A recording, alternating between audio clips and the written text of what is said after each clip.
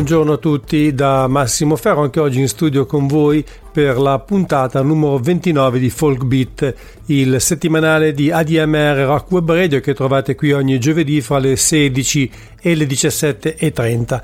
Anche se a dire la verità la settimana scorsa c'è stata una certa oscillazione nell'orario, cose che possono succedere. Chi si fosse perso l'episodio sappia che può riascoltarlo, così come tutti i precedenti, tramite la pagina del nostro sito dedicata ai podcast e più specificatamente a questa trasmissione, ovvero webradio.admr-chiari.it /folk-beat/. Come preannunciato 7 giorni fa, quasi in una sorta di alternanza fra musica italiana ed altra, in questa puntata si torna a parlare di blues e non solo, grazie alla partecipazione di Maurizio Ielmo detto Gnola, che comunque sarà con noi fra poco per spiegarci soprattutto del suo ultimo lavoro dal titolo Beggars and Liars, edito dalla Palooza Records. Dubito che fra gli appassionati di blues e musica americana ci sia qualcuno che non conosca il nome di questo chitarrista e cantante, ma in ogni caso, prima di ascoltare la sua voce e la sua musica, ricordo che Maurizio è un vero decano del blues italico. Da solo con la sua Gnola Blues Band è in giro da molti anni e si è esibito praticamente in tutti i più importanti festival di genere. Con la sua band ha anche realizzato 6 album, uno dei quali insieme alla cantante americana Sandra Hall, e inoltre è stato a lungo a fianco di Fabio Treves e di Davide Van des Voss. Il suo ultimo lavoro è anche il primo accreditato soltanto a lui, e da questo disco, per riscaldare subito gli animi, vi faccio ascoltare uno dei brani forse più tirati, Evil Eye.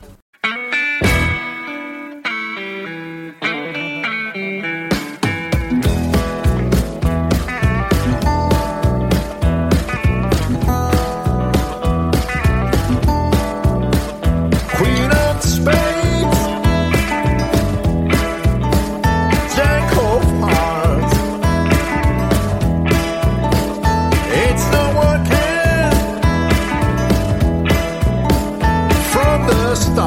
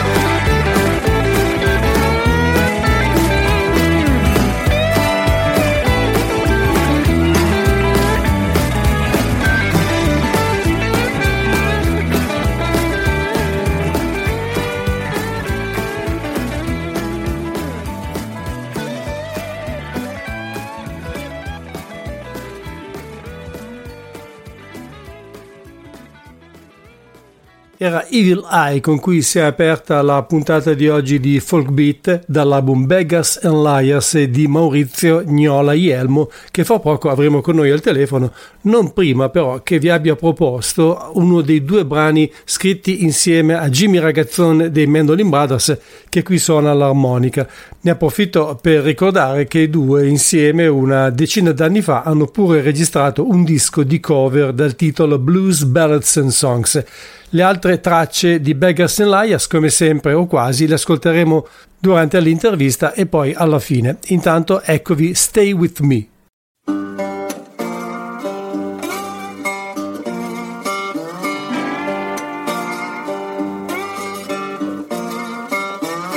Hear me calling, hear me shout, hear what I'm saying, what it's all about. I tell you, baby,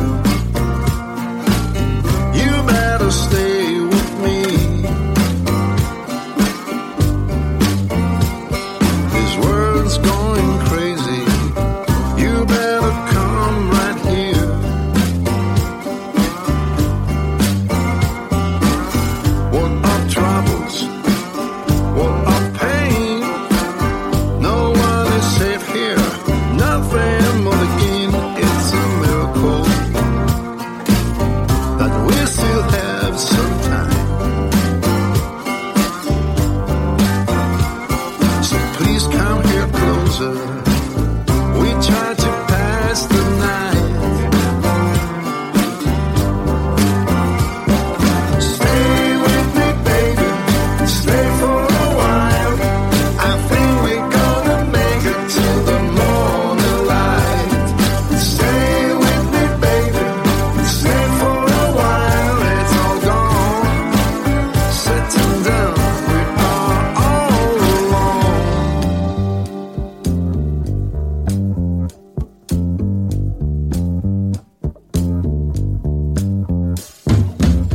Listen here, I'm so tired.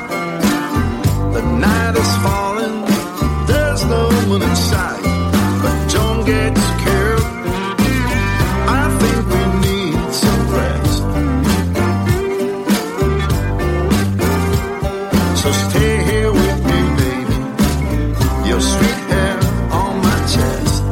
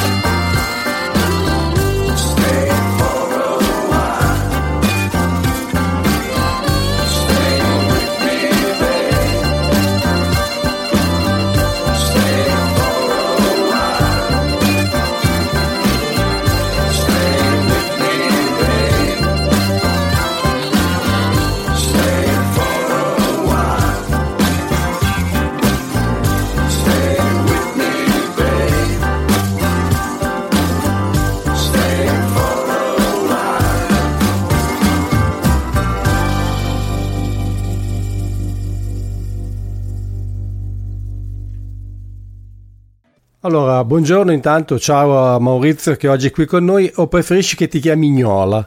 Va bene anche Gnola, va bene. Maurizio Guglielmo Gnola. Infatti, ma ho scoperto tra l'altro, sono andato a curiosare un po' su internet, qualche notizia per sapere qualche notizia in più su di te, anche se bene o male, insomma, tu sei una persona ormai più che conosciuta nel mondo del blues e della musica italiana di qualità.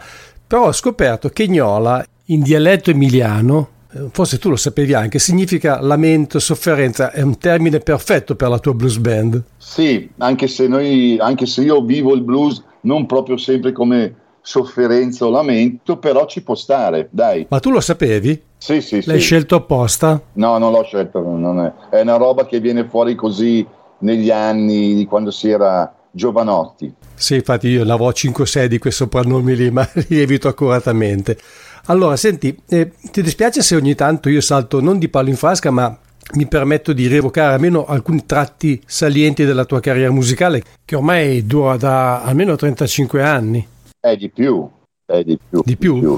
Direi 40, che sono blues è 42, anche di più. Iniziato fine anni 70. Praticamente hai quasi cominciato in epoca preistorica per quanto riguarda il blues italiano. Beh, no, diciamo che l'epoca, nel genere che facciamo noi, l'epoca preistorica ormai è da considerarsi a partire dagli inizi anni 60, no? Cioè, da lì in avanti, ecco, lì è veramente, io diciamo, medio preistorica, diciamo fine anni 70, dai. Io però personalmente mi ricordo, sono tuo coetaneo praticamente, ma mi ricordo prima di tutto Roberto Ciotti e Blue Morning che sono arrivati comunque nei primi anni 70. No, beh, certo, sì, loro è anche... E poi chiaramente Fabio Treves, che è quello che forse ha portato il blues ancora più in maniera diffusa in Italia, ancora più di Roberto Ciotti, anche se lui ha avuto delle possibilità con delle major.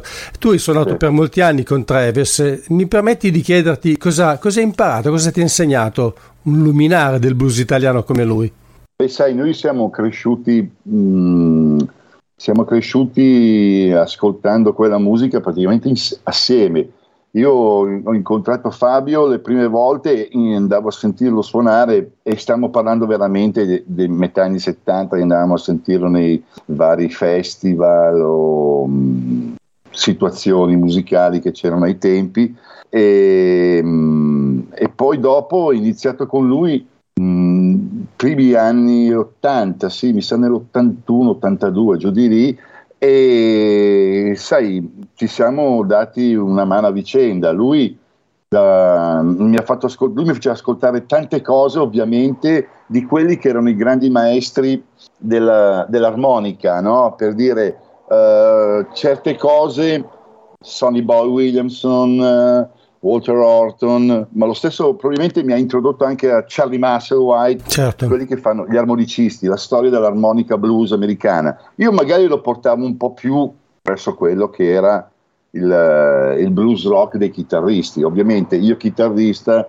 e lui armonicista, puoi immaginare, no? Cioè, ognuno ha i suoi idoli ai tempi e anche il suo modo di pensare e di ascoltare. Quindi ci siamo aiutati a vicenda, ecco come. Ecco, comunque poi in quel periodo, prima di scoprire secondo me Muddy Waters e compagnia bella, un po' tutti siamo cresciuti, no? Con John Mayall e British Blues Revival. Assolutamente sì, ma soprattutto con Hendrix, Eric Clapton e Allman Brothers, eccetera, eccetera.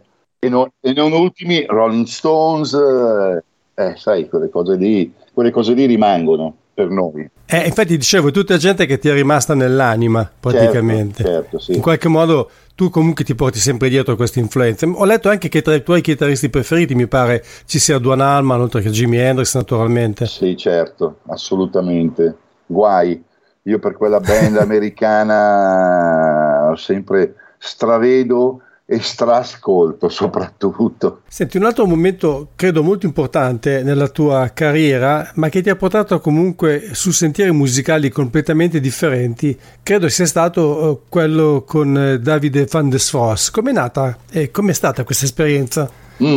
Allora, il discorso Van der Sfros è un discorso, noi ci siamo conosciuti più di 20 anni fa, quando lui era, diciamo, agli inizi, nella sua fase iniziale della sua carriera, perché sono andato a registrare un brano che ha composto lui, che si chiama Treno Treno, mi sembra, ed era una sorta di blues in dialettale, no?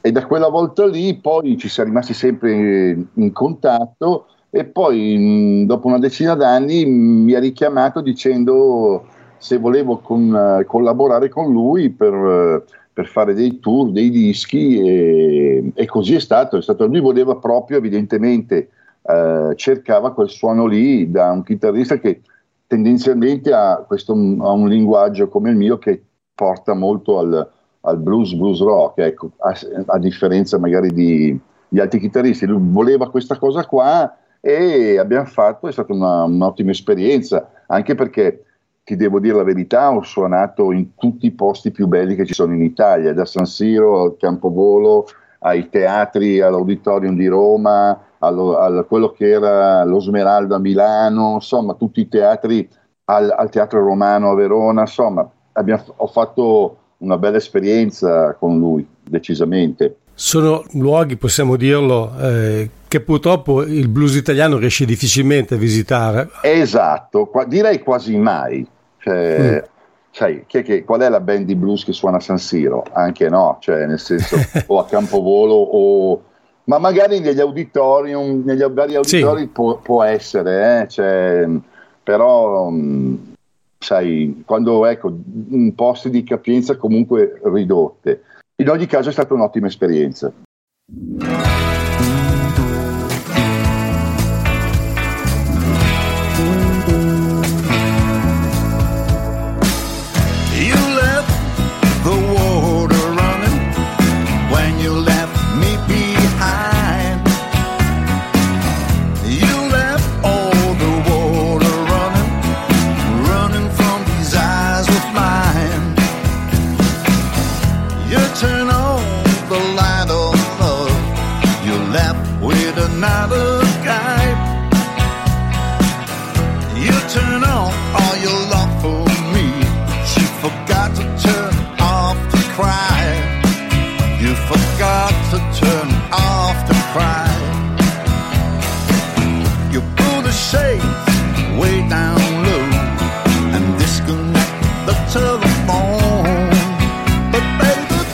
Tears are running from my eyes, but I can turn it off.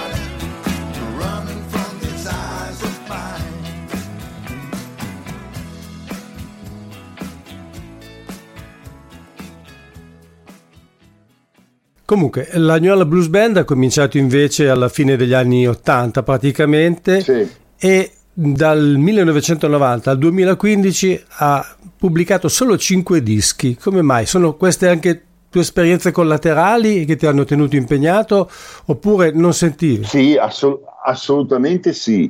Mettici anche che sono un po' pigro, mettici che non sono uno da un disco all'anno, e poi sai, ero anche in giro, facevo altre robe, quindi ci sta 5 dischi, sì. Ah, però c'è dentro anche un disco con Sandra Hall, Giusto, è vero. che è stata anche quella una bella esperienza, anche bella impegnativa.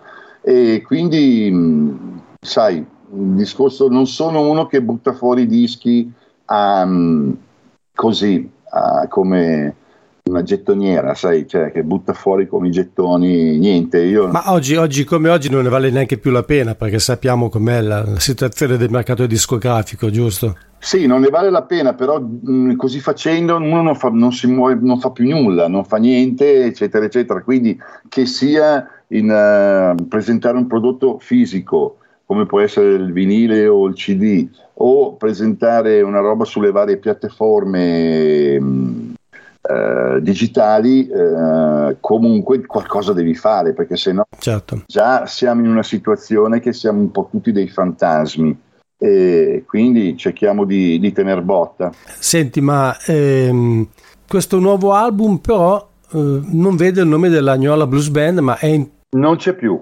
ecco, a cosa si deve questa scelta? è una scelta che ho fatto io, per caratterizzare un attimino quello che ho fatto nella mia carriera, quello che voglio fare anche nel futuro, e prendendomi, diciamo in un certo senso, fra virgolette, assumendomi un po' più di responsabilità, nel senso che in questo caso sono io, punto e basta. E poi perché ho voluto togliere questo blues non nel senso musicale, ma nel senso un po' come immagini etichetta, perché ormai ce ne sono talmente tante di blues band che ti perdi in questo mare di blues project, blues band, blues duo, blues trio. Poi io non faccio soltanto blues, faccio anche altre cose, quindi mi sembrava giusto, corretto e onesto uscire a questo punto solo col mio nome. Ecco, stavo proprio per arrivare a questo, perché già l'ultimo disco della New Orleans Blues Band, che poi è il primo che tu hai registrato con la Palooza, Down the Line, mostrava già qualche segno anche di cambiamento più sensibile nella tua musica, che è sempre stato poi in bilico fra blues e rock blues, e c'era già un suono un po' più, se mi permetti un termine molto usato, meticcio, che direi si è ulteriormente trasformato in quest'ultimo album.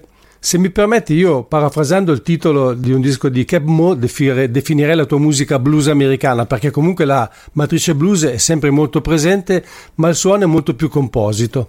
Sì, assolutamente ci sta. Mi fa piacere anche che la gente lo ascolti e lo viva in questi termini, ti dico la verità. È quello che, diciamo che in un certo senso, da quello che mi dici, l'obiettivo è centrato. Ma del resto tu ormai non sei più soltanto un appassionato di blues, ma come molti altri di noi ti sei convertito un po' a tutto il suono che arriva d'oltreoceano, da quel che ho capito. Assolutamente sì. Del resto lo prova il disco che hai fatto con Jimmy Ragazzon, che insomma è un disco molto diverso. Blues, Ballad and Songs, sì, certo. Sì, sì, anche lui è molto più indirizzato verso l'americana. Sì, infatti. A me piace molto anche il British Sound, che non è tassativamente esclusivamente quello di cui parlavamo, che poteva essere il British Blues dei vari John Mayall, Fleetwood Mac, eccetera, eccetera, o Yardbird, quelli che erano i pionieri del blues, del British Blues. A me piace molto la scena musicale inglese, per quello che potrebbe essere. Ti faccio un paio di nomi.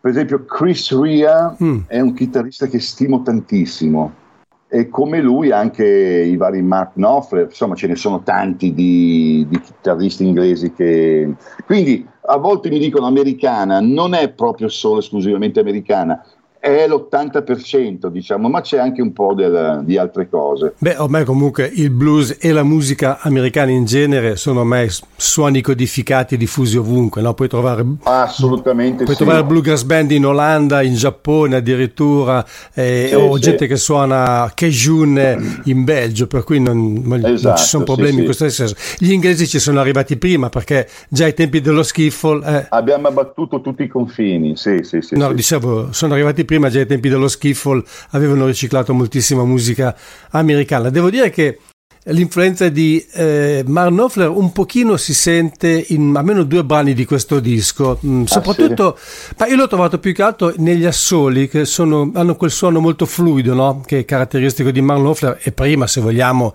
di J.J. Cale, che credo sia un altro personaggio che... Ecco, certo, già, stai toccando il punto debole. Sì, ti posso anche dire, le canzoni sono Something is Changing, secondo me, e Judgment Day sono i 2 brani che in qualche maniera richiamano un pochino quel tipo di sound. Assolutamente, è quello che ascolto io. E hai azzeccato in pieno la cosa, il sound.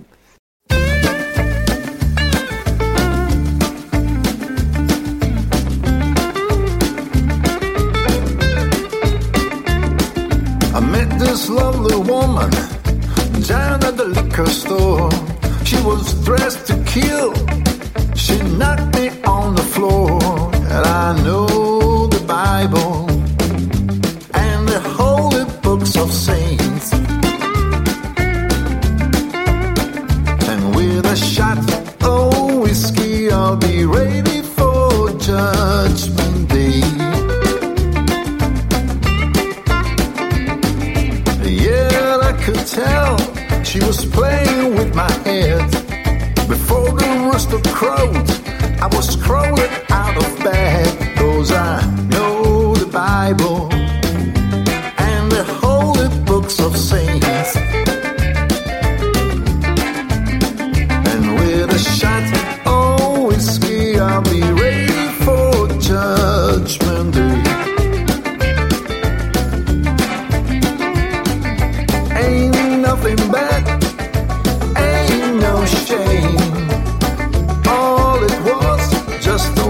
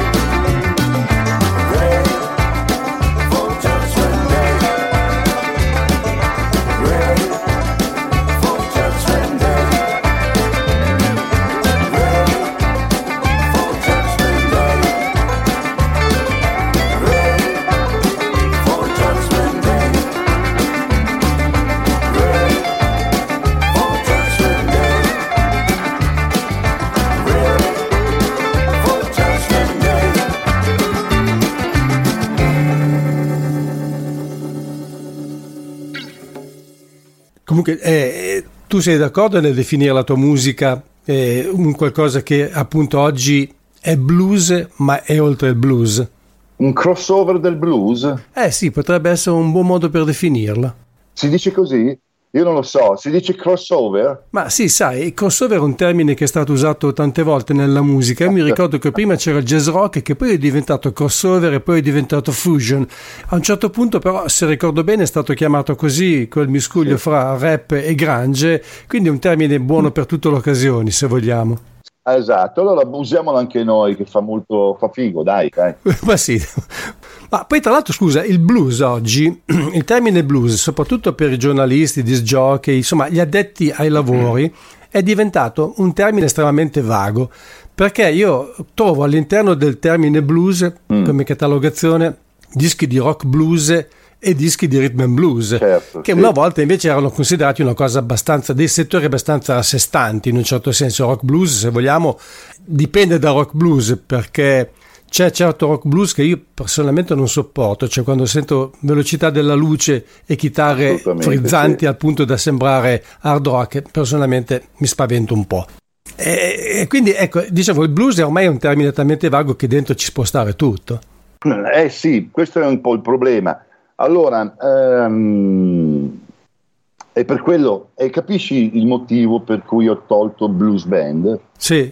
Ce lo siamo già ampiamente spiegati in questo senso, perché allora blues adesso può voler dire tutto e niente. In un certo senso per alcuni può essere strettamente legata a quello che è il blues tradizionale, che può essere il blues quello del Mississippi, del sud, acustico, i vari Skip James, Robert Johnson, eccetera, oppure quello che si è elettrico del Chicago Sound, cioè comunque rimangono su quelle cose, su quei canoni molto tradizionali. Per altri il blues è Joe Bonamassa, ma non è così, cioè il blues non è Joe Bonamassa, certo. Non me ne vogliono i fan di Joe Bonamassa, ma non è proprio così. Su questo sfondi una porta aperta, io sono totalmente d'accordo con te. Però io ripeto, a me piace come chitarrista, però è ovvio che metti nel calderone tutto, no? Quindi è per questo che a volte usare il termine blues, la definizione blues è abbastanza in questo momento, come dire, delicata, sì. Sì, poi in Italia, dove c'è un'ignoranza di fondo da parte dei giornalisti che scrivono soprattutto per le grandi testate nazionali, è blues anche zucchero, che la cosa a me personalmente fa molto ridere. Sì, infatti, ma lì andiamo veramente un po' oltre, ecco, però con tutto il rispetto per certo, per carità. Però se io fossi un musicista blues mi sentirei un po' offeso da considerare blues la musica di zucchero, sinceramente. Sì, in un certo senso sì, però il mondo va così, quindi cerchiamo di difenderci anche da questo. Senti, per curiosità, che chitarre suoni tu? Che chitarre usi normalmente in studio e dal vivo? No, io uso sia in studio che dal vivo, uso più o meno le stesse, tendenzialmente sono una Stratocaster o un paio di Stratocaster, una Tele, e poi ho anche un 335. Ho usato anche delle Paul, cioè intendo dire, sto su quelle chitarre lì, non diciamo i classici. Ma sì, cioè anche perché ho la mano su quelle, non uso quelle e basta, non vado oltre. Ecco, tu sei un ottimo chitarrista, questo è risaputo, però in questo disco soprattutto ti sei abbastanza contenuto, non ti sei, come si dice, suonato addosso, ci sono degli assoli lunghi il giusto, secondo me. Bravo, grazie, è quello che volevo, anche perché sono un po' stufo, no? Sai com'è? Ti ho appena detto che sono più di 40 anni che sono lì che smanetto sulla tastiera della chitarra. Ora sono arrivato a un punto che cerco di fare delle cose, poche ma buone, poche che abbiano un senso, soprattutto abbiano un senso e che soprattutto non stufino gli ascoltatori, che ripeto, magari poi ovviamente io penso che tra quelli che mi ascoltano non ci sono certo dei fans di Steve Vai o Joe Satriani, che tra l'altro sono due chitarristi che apprezzo tantissimo, però hai capito, dove c'è lo smanettamento totale della chitarra, E ripeto, ogni tanto me l'ascolto anch'io, mi fa piacere ascoltarlo, però non è in questo caso la mia, non è proprio la mia storia. E comunque secondo me in questo disco tu hai voluto proprio diciamo privilegiare le canzoni, cioè le canzoni sono la cosa più importante. Esatto, anche perché l'ascoltatore deve goderne di questa cosa, no? Chiamiamolo un easy listening, però ecco, non usiamo più termini perché sennò dopo magari ci facciamo solo casini intorno, no? Va bene così, nel senso che devono piacere, le canzoni devono, quando tu ascolti della musica, ovunque tu sia, che sia in macchina, che sia a casa, in ufficio, eccetera, eccetera, o che tu stia cucinando o facendo che qualsiasi altra cosa, deve dar piacere. Poi ci sono dei generi che danno più, dipende dal genere, ognuno c'ha il suo e io non sto a sindacare, a discutere queste cose.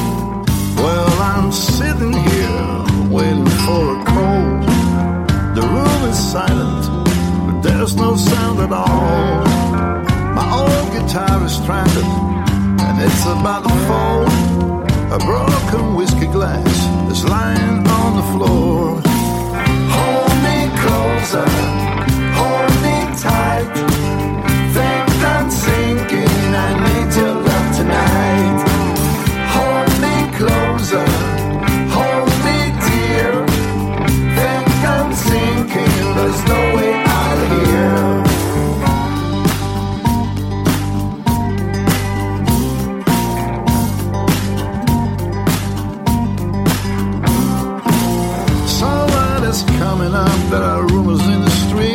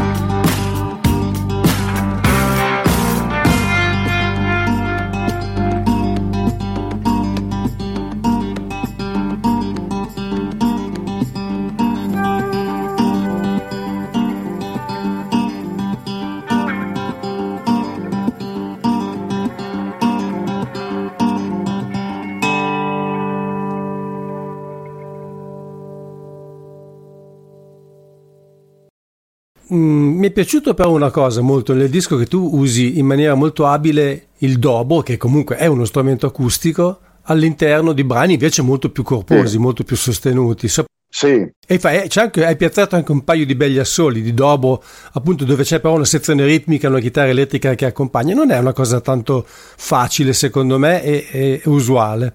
no, è vero, però ci sta, ci siamo trovati bene, l'abbiamo scelta bene la cosa, l'abbiamo fatta e abbiamo ottenuto un sound, abbiamo ottenuto quello che cercavamo. Devo dire un suono anche molto omogeneo, e poi io credo che non sia neanche, avete anche avuto un tecnico adeguato, perché non è neanche facile registrare questi strumenti insieme. Ma guarda, allora, adesso io devo dire, i ragazzi che hanno suonato in questo disco sono quelli che girano sempre con me quando sono in tour tendenzialmente, e sono Paolo Legramandi al basso, Nick Taccori alla batteria e poi soprattutto Cesarone Nolli, che è chitarrista e anche batterista, che ha prodotto anche, un po' arrangiato e ha registrato, abbiamo registrato tutto noi, è un po', abbiamo fatto tutto noi nel suo studio vicino a Como, e quindi ti dico un'altra cosa, c'è stato un periodo un po' particolare, c'erano delle chiusure, c'erano tutti i problemi che conosciamo e abbiamo impiegato un bel po'. Le idee c'erano già da qualche anno, ma poi applicate proprio a livello di registrare eccetera, con tutte le difficoltà abbiamo impiegato più di un anno a registrare il disco. È tanto, eh? Sì, quindi è stata una roba abbastanza complicata, però l'abbiamo fatta e ci spero di essere riuscito in parte a fare tutto quello che desideravamo. Purtroppo il periodo, sappiamo, è stato questo e non si poteva fare di più. Avete registrato qualche brano in presa diretta, oppure in ogni caso avete... Alcuni sì, soprattutto tutto quello che è basso, batteria e chitarra, ovviamente.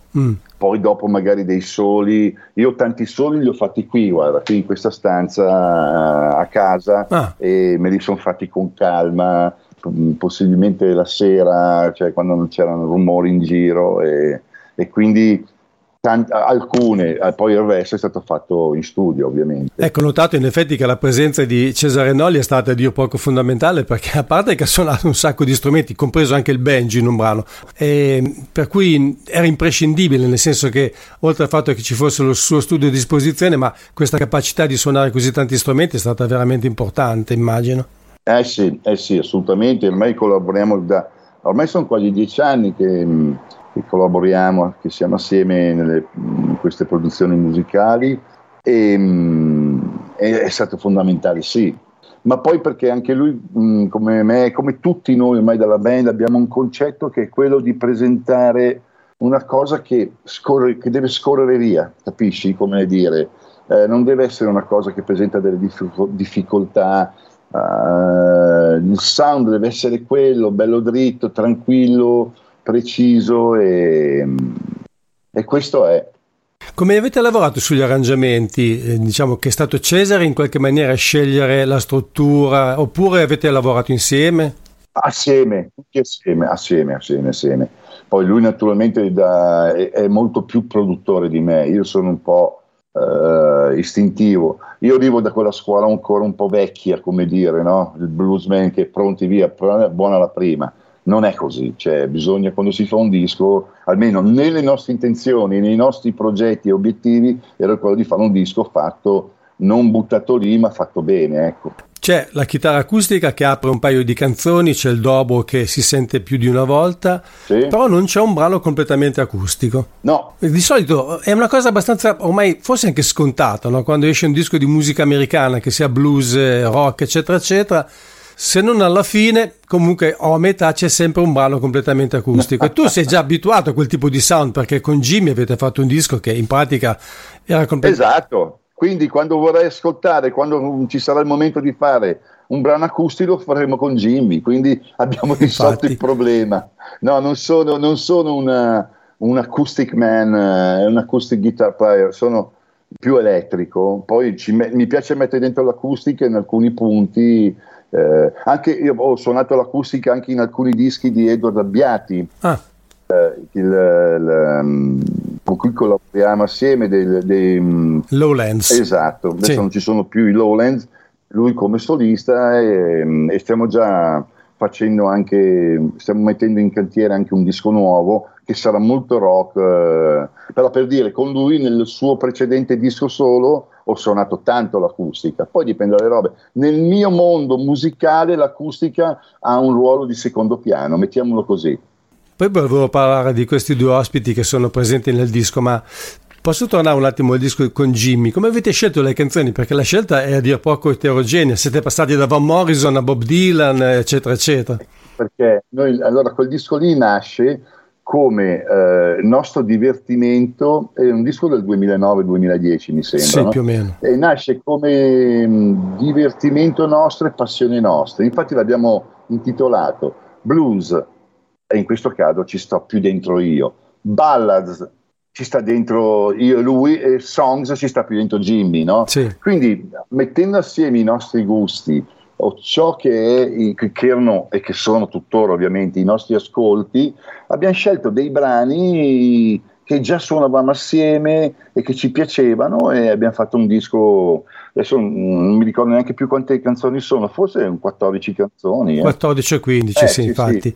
Brevi canzoni, però lì ci siamo divertiti un sacco a fare quel lavoro. È un progetto che comunque non si è estinto, voglio dire, quando avete la possibilità suonate ancora insieme. Niente si estinge nella musica.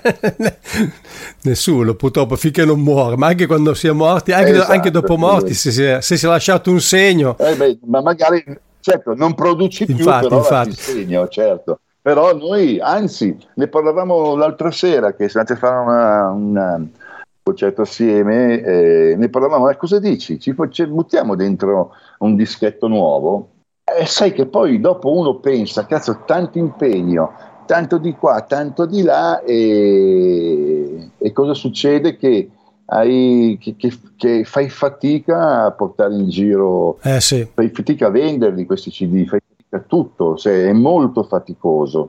Quindi adesso bisogna farlo, ma con parsimonia, ecco, come idea. Certo, io ripeto, non sono uno da un disco all'anno, adesso andiamo avanti con quello che è appena uscito, poi non escludo che magari come collaboratore io sto facendo anche altre robe, e poi può essere anche che con Jimmy veramente buttiamo fuori qualcosina di nuovo, molto volentieri. Abbiamo già sull'onda di quello che è Blues, Ballad and Songs, abbiamo già almeno 6 o 7 pezzi che suoniamo in giro e che vorremmo buttare dentro. Ecco, poi c'è una cosa che volevo chiederti che mi è sfuggita prima. Tu sei un compositore abbastanza prolifico, cioè hai un buon serbatoio di canzoni oppure lavori un po' col contagocce? Personalmente una via di mezzo, tendenzialmente più col contagocce. Non sono uno, anche perché io scrivo molto più sulla parte musicale e ho sempre qualcuno che collabora con me sulla parte, diciamo, delle liriche, dei testi, no? Però sì, una via di mezzo, non sono così, più col contagocce, dai.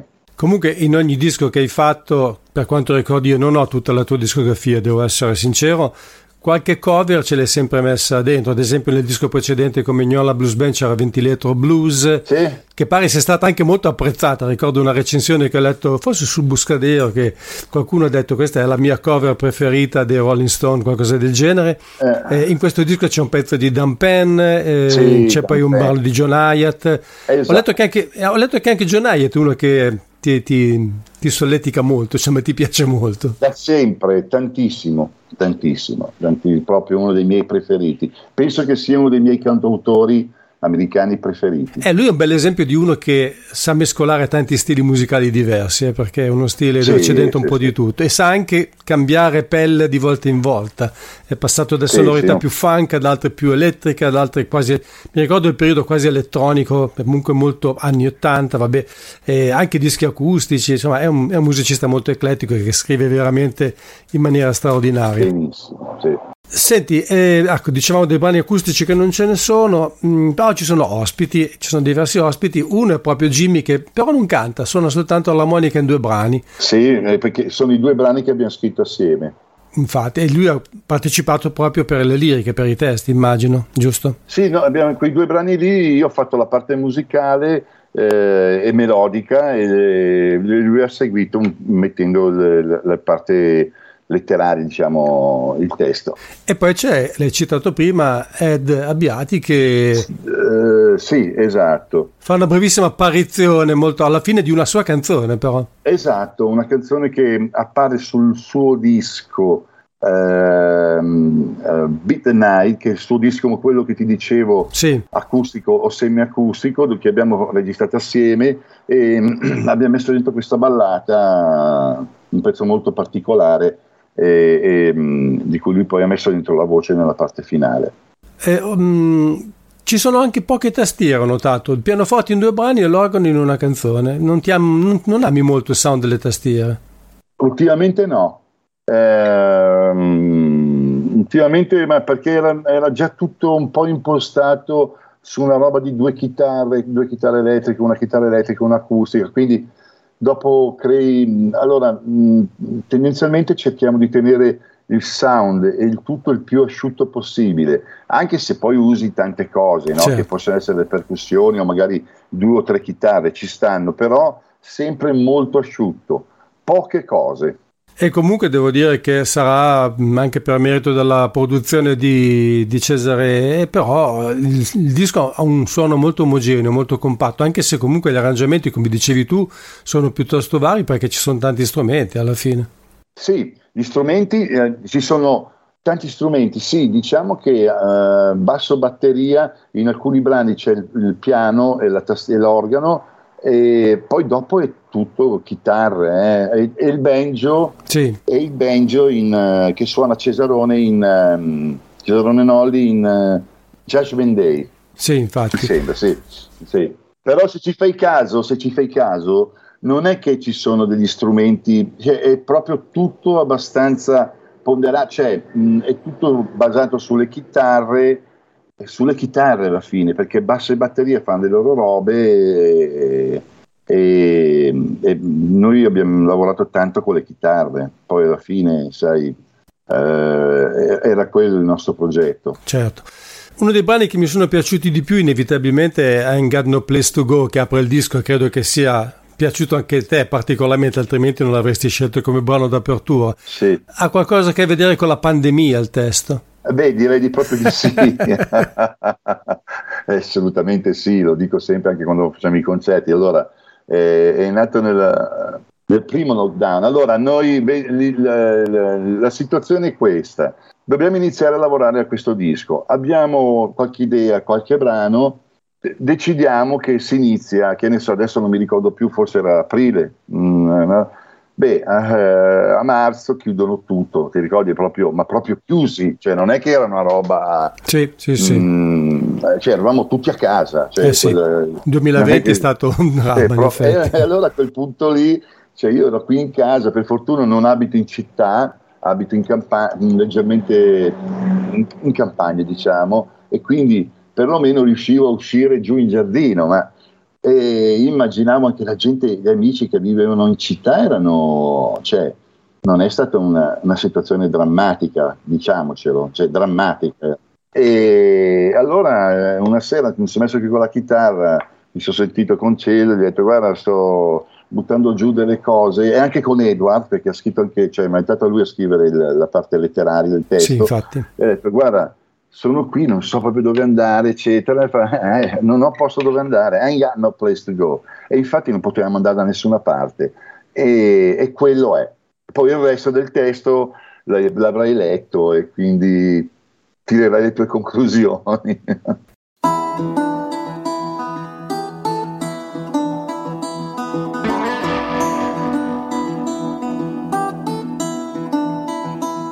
Things ain't right, something's wrong. So many days I've been here alone. I'm standing in the sunshine, so I don't break down. I got a worried mind, I'm running out of time. Ain't got no place to go. Ain't place to go. I heard him at a rumble, trouble's coming my way. I was out seeking shelter, the devil finding his way. I'm standing in the sunshine, so I don't break down. I got a worried mind, I'm running out of time. Ain't got no place to go. Ain't got no place to go. Now I'm sitting here and I wonder why. Why all these people are wasting time. I get the blues in the morning, stays with me all night. I might lose, but I'm sure I'm gonna fight.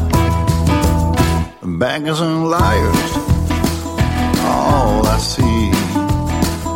We gotta do better, you and me. I'm standing in the sunshine, so I don't break down. I got a worried mind, I'm running out of time. Ain't got no place to go. Ain't got no place to go.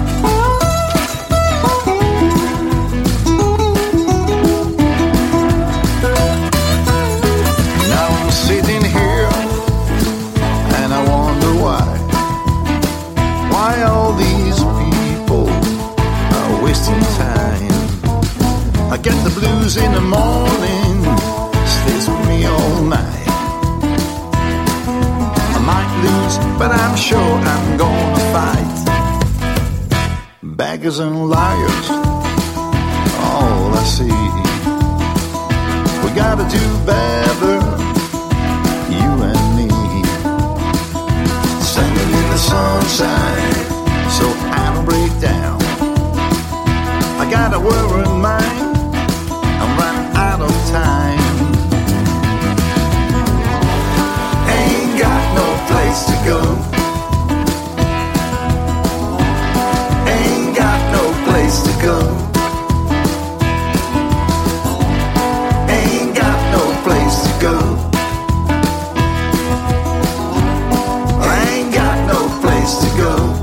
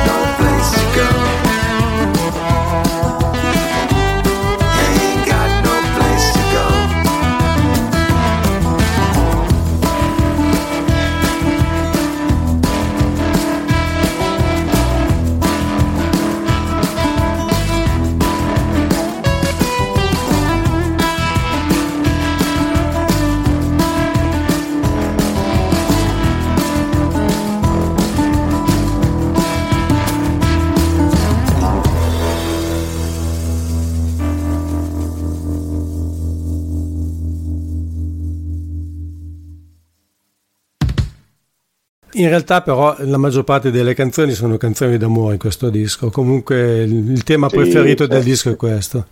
Sì, sì, assolutamente sì. C'è un'altra canzone che ce ne sono altre due, quelle che ho scritto con Jimmy, sì, che sono abbastanza di quel periodo. Una è No Way Out of Here, sì, non c'è via d'uscita qua, e Stay With Me, vabbè sì, tendenzialmente comunque qua lì diciamo che l'amore è la parte essenziale di quella canzone, sì. Senti, posso cambiare un attimo argomento, perché mi piace l'idea di poter parlare con posso chiamarti veterano della scena blues italiana, comunque non penso che ti offenderai. No. Assolutamente. Ecco, come vedi lo stato del blues in Italia? È chiaro che c'è stata un'evoluzione, mi sembra che ci siano troppe band, effettivamente, anche considerato quello che è lo spazio, gli spazi in cui si può suonare, che sono sempre più ristretti, però mi pare che la qualità in generale sia aumentata molto, anche e soprattutto per come si canta, perché diciamolo francamente, i primi bluesmen italiani non è che con l'inglese ci azzeccassero tantissimo. Certo. E qui soprattutto qui c'è stato finalmente siamo migliorati molto in questo senso. Sì, è vero, e in tal senso va benissimo. Poi intendo dire, anche qua abbiamo tanti ragazzi che fanno delle cose interessanti, alcuni un po' meno, alcuni un po' monotoni, alcuni sono un po' troppo in linea con quello che è la moda, sì, no? di suonare certe cose, però io non voglio polemizzare innanzitutto con nessuno, però certo, alcune cose devo dire che mi piacciono, altre un bel po' meno. Non so, poi la scena blues è attiva per quanto riguarda l'idea, lo sforzo di suonare, eccetera, eccetera, però è veramente difficile perché ci sono sempre meno posti, è una musica che non è così tanto seguita, ma quello lo è sempre stato, però perlomeno prima c'erano più posti, adesso anche tra i locali, i festival, c'è stata un giro di vite bello. Beh, certo, intenso, poi la pandemia ha fatto il resto. Ha fatto il resto, sì. Però possiamo dire che il blues italiano è diventato finalmente adulto, secondo me. Io penso che oggi... Ma sì, ma già da tempo, già da tempo.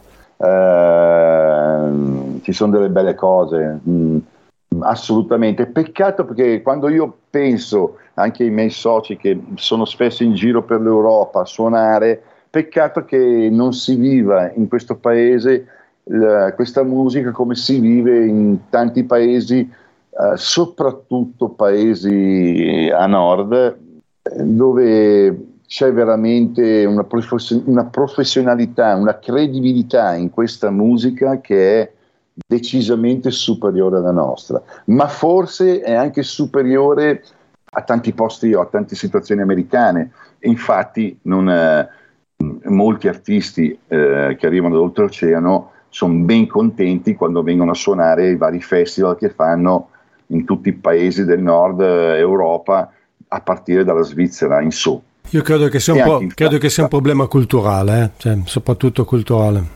Questo non so che problema è, ma di fatto esiste, e in un certo senso io sono un po' dispiaciuto di questa cosa. Dicevo, cazzo, se vivevo lì era meglio, cioè, intendo dire, è così, perché vedo proprio che anche amici americani, musicisti, che quando mi dicono mi piacerebbe tanto venire in Europa a suonare, non vedo l'ora perché si suona bene, si suona di più, poi al di là di quello che sono più o meno retribuiti, quella poi è una roba personale, poi bisogna vedere, insomma, ma loro ci tengono tantissimo. Quando mi dicono in Germania ci sono dei festival bellissimi, in Belgio fanno dei festival belli, in Scandinavia, sai, in Inghilterra già è diverso, in Inghilterra è già più difficile, è un po' più chiuso il panorama inglese, sono un po' più aperti verso quello che è o l'americano o l'inglese stesso,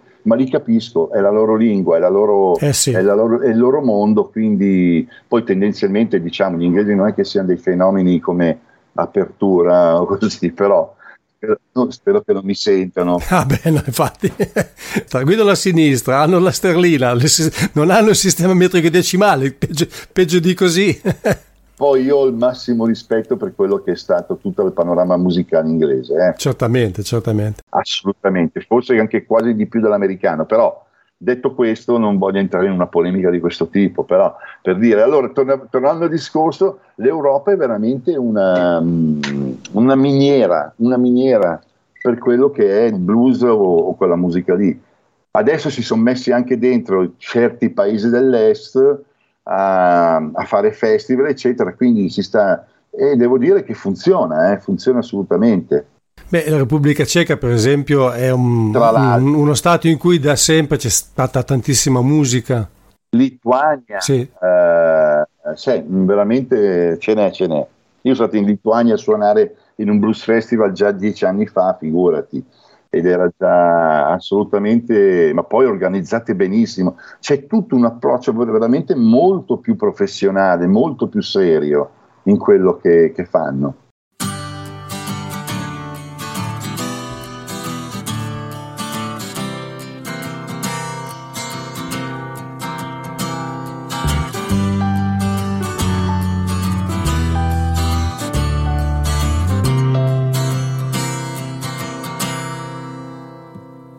I've been so many times messing everything up while you were there. I swear I didn't know how much I could screw up, but you were there. You've always been there,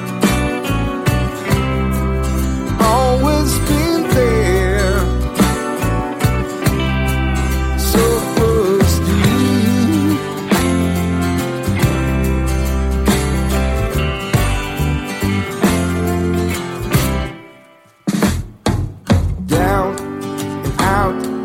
No one else around but you there. Ooh, I was 6 feet underground and I couldn't hear a sound, but you were there. You've always been there, always been there. You've always been there.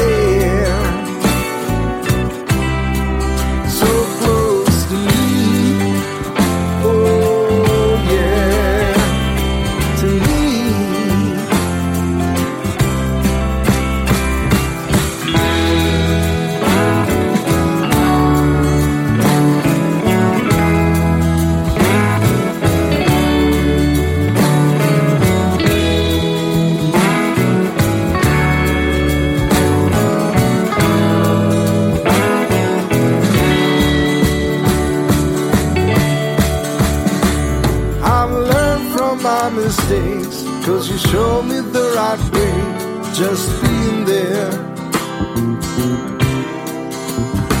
And now my eyes are open wide, and I do follow my heart, thanks to you there. You've always been there, always been there. You've always been there. So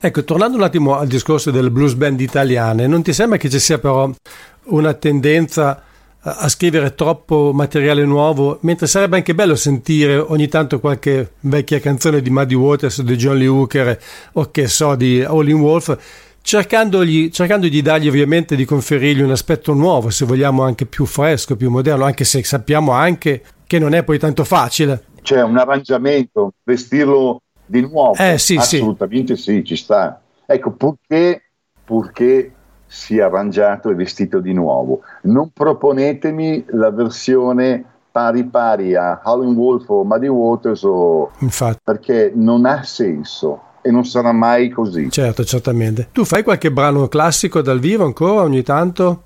Sì, qualche cosa sì. Senti, ma tra l'altro ho visto, a proposito di suonare dal vivo, visto che il 29 maggio, cioè pochi giorni fa, eri dalle mie parti, e non lo sapevo purtroppo perché l'informazione sui concerti è sempre abbastanza deficitaria. Eri a Pozzo Groppo, se ho letto bene, vero?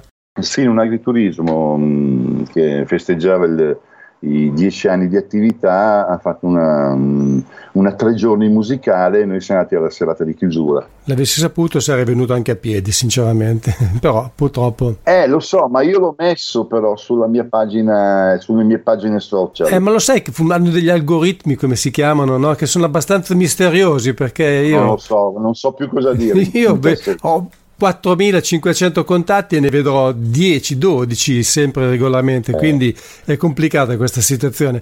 Molto. Ascolta, sei ancora un buon ascoltatore di musica oppure fai come quelli che dicono no, io non voglio contaminarmi, non ascolto dischi? No, ma ho appena fatto mettere a posto il mio, qui a fianco a me, il mio stereo nuovo, ho fatto mettere a posto le casse, le mie vecchie GBL, il mio amplificatore Pioneer, il mio piatto Torrent, ma proprio tutto, ma sto parlando di 15 giorni ed è da proprio una settimana che non ci crederai, sto ascoltando i vinili. Io vorrei avere il tempo di farlo, ho ancora delle cose sigillate, pensa, è che purtroppo... Guarda, devo ancora capire com'è, perché era tanti anni che non li ascoltavo più e sono ancora un po', non lo so. La prossima intervista ti dirò la mia opinione sull'ascolto dei vinili. Adesso non so, sono ancora un po' in bilico tra ciò che è il digitale e l'analogico. Ma non so, devo dire la verità, questo è un dibattito a cui non riesco ad appassionarmi molto. No, neanch'io, però sai, ho notato che di fatto l'ascolto è diverso. Cioè, ti faccio un esempio banale, tutto ciò che è registrato recentemente è tutto molto più pompato, più ricco. Sì, questo sicuramente, anche più colorato. Sì, ma è anche più omogeneo, ma in senso negativo, nel senso che se tu analizzi il suono, la dinamica del suono è tutto piattissimo, cioè non c'è un'oscillazione come poteva accadere in passato, e non parliamo degli effetti stereo che ormai sono una cosa ormai sorpassata e dimenticata. Per curiosità, che dischi hai ascoltato di recente? Aspetta, guardo perché ce li ho qua. Allora, ho ascoltato, c'ho qui un Joe Walsh, 2 o 3 dischi di Joe Walsh. Ho qui un disco di B.B. King in London, sì, vinile. Poi ho ascoltato, cos'era l'altro? Mark Hammond, sai quelli che suonavano anche... grandissimo. Ecco, poi... Grandissimo, io li adoro. Guarda, qui ce n'ho. Poi ho un po' di cose, me le sono ascoltate, dai. Hai sentito il disco di Ray Cooder e Taj Mahal insieme? Sì, bello. Molto Ti è piaciuto? Bello. Sì, molto bello. Io ti confesso che mi aspettavo qualcosina di più, però il disco è bello, indubbiamente. Allora, non è un disco, ti dico la verità, non è un disco, l'ho ascoltato così, non l'ho preso, non so se lo prenderei, perché proprio, ti faccio un esempio, preferirei ascoltare un disco nuovo di Cap Mo, ecco, in questo momento. Sono più portato verso questa roba qua. Ho detto Cap Mo per fare il primo nome che mi è venuto in mente. ma in questo momento poi io non ho, cosa si può dire a Ray Cooder e a Taj Mahal? Niente, nel senso che assolutamente. Ma infatti Keb' Mo' l'avrei detto anch'io, ma prima non ho citato tanto a caso Blues Americana di Keb' Mo', perché comunque il tuo modo in un certo senso di mescolare diversi stili della musica americana partendo dal blues ha qualcosa in comune con Keb' Mo', anche se poi le vostre strade sono completamente separate, è chiaro, ciascuno ha il suo stile ben delineato. Allora, c'è qualche concerto in programma nei prossimi giorni di cui vi raccontarci? Sì, adesso inizia qualche festival, è venuto fuori, saremo anche in Sardegna i primi di luglio, poi abbiamo qualcosa il 2 luglio, siamo dal Mississippi al Popolo che fanno, mi sa che siamo a Corte Maggiore, poi siamo a Rovigo al Delta Blues Festival, c'è un altro sempre il 18 giugno, io sono al River Blues di quello che c'è vicino a Trezzo d'Adda, da quelle parti. Qualcosa c'è, qualcosa si è mosso, andiamo avanti così, vediamo, dai. Pensi di riuscire a venire a Chiari a sentire Governed Mule oppure Joe Thorogood? Mi sembra che il giorno in cui che ci sono i Government Mules io sono via. George Thorogood l'ho già visto tanti anni fa a Milano.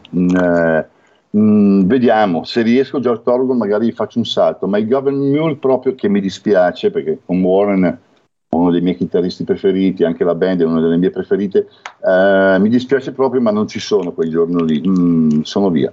Allora se vieni a sentire George Thorogood magari ci vediamo, ci conosciamo di persona. Ma noi ci siamo già visti, comunque. Sì, probabilmente sì. Ci siamo anche già sentiti, abbiamo già fatto un'intervista ai tempi del disco con il titolo lungo, come si chiama? The Shadows of the Blues. Walking through the Shadows of the Blues. Esatto, mi sfuggiva il titolo completo, ma a quell'epoca lì sono 20 anni fa praticamente. Sì, di più. 22 quasi. Beh, siamo ancora qui, è positivo. Sì. Allora tra altri 20 anni andrebbe benissimo a me, ancora. Ma sì, certo, però spero di ritrovarti prima, sinceramente. Anche a me, dai, assolutamente. Va bene, grazie Maurizio, è stato un piacere averti come ospite. Grazie a te. Grazie a te, ciao, risentirci, ciao. Ok, grazie mille, ciao. I got hurt, I got heart, I got soul. I'm gonna climb out of this hole. I got hurt, I got heart. It ain't no crime to wish for a little more time. A winter sun, always better than hold on when it all comes undone. We all have that fate we just can't escape. But all I'm trying to do is to get there late.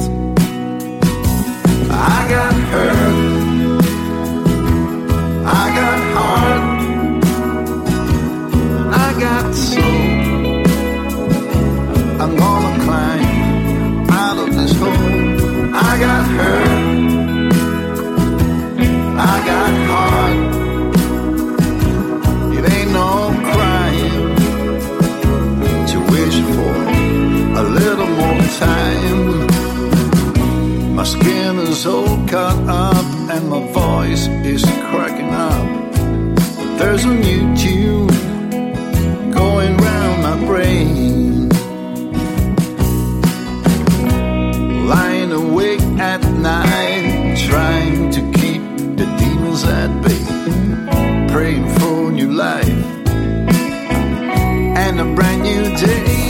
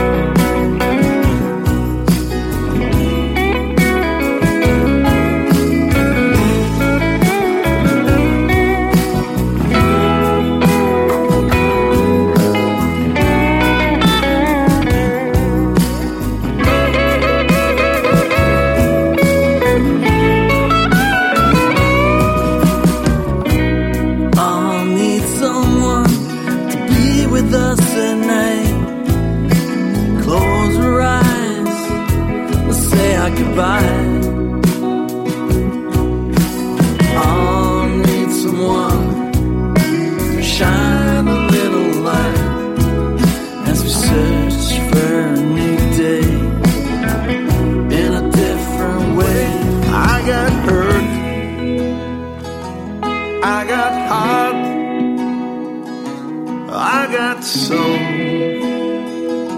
I'm gonna climb out of this hole. I got hurt,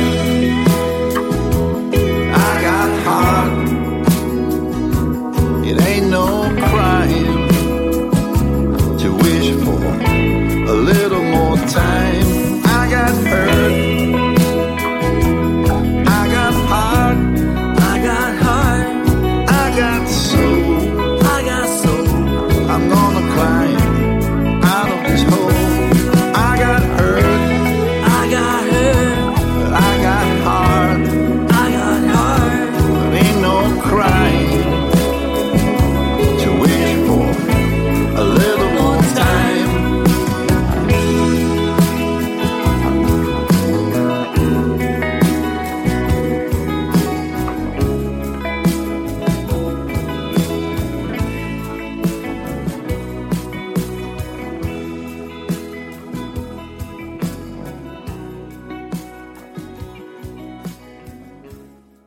I Got Heart è il brano scritto interamente da Ed Abbiati, che qui appariva anche alla voce, ed è uno dei 2 episodi che hanno visto il suo contributo in Beggars and Liars di Maurizio Jelmo Gnola, che fino a poco fa era con noi. Mi rimane ancora un po' di tempo per farvi ascoltare l'ultima canzone, è una delle 2 cover del disco, è di John Hyatt e si intitola Baby's Gonna Kick.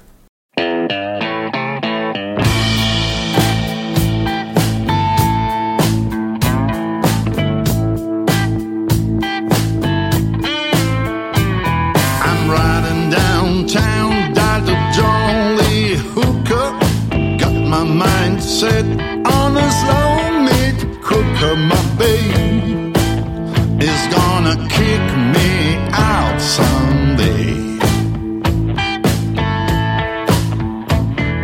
Somebody said wolves howling at my door. I ain't seen no wolves since I was 24. My babe is gonna kick me out someday. Baby's gonna kick, baby's gonna kick, baby's gonna kick me out someday. Baby's gonna kick, baby's gonna kick, baby's gonna kick me out someday.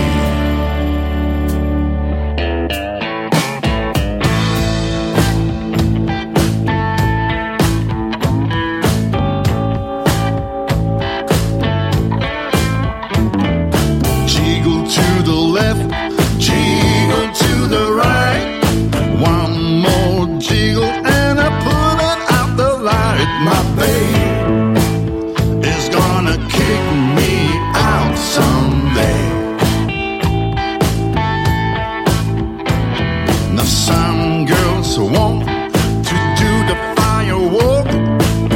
They try to tell you that the cold ain't hot. My babe is gonna kick me out someday. Baby's gonna kick, baby's gonna kick, baby's gonna kick me out someday. Baby's gonna kick, baby's gonna kick, baby's gonna kick me out someday.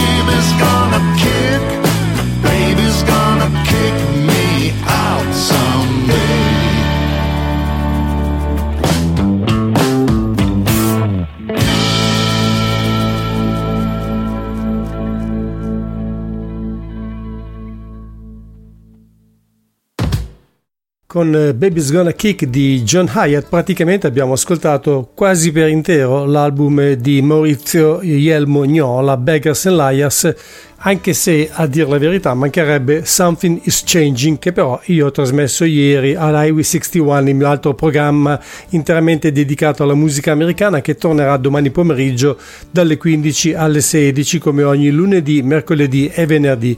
Quello che invece ormai è addirittura d'arrivo si chiama Folk Beat e lo trovate sempre qui su ADMR Rock Web Radio ogni giovedì pomeriggio fra le 16 e le 17:30 e sempre con Massimo Ferro al microfono.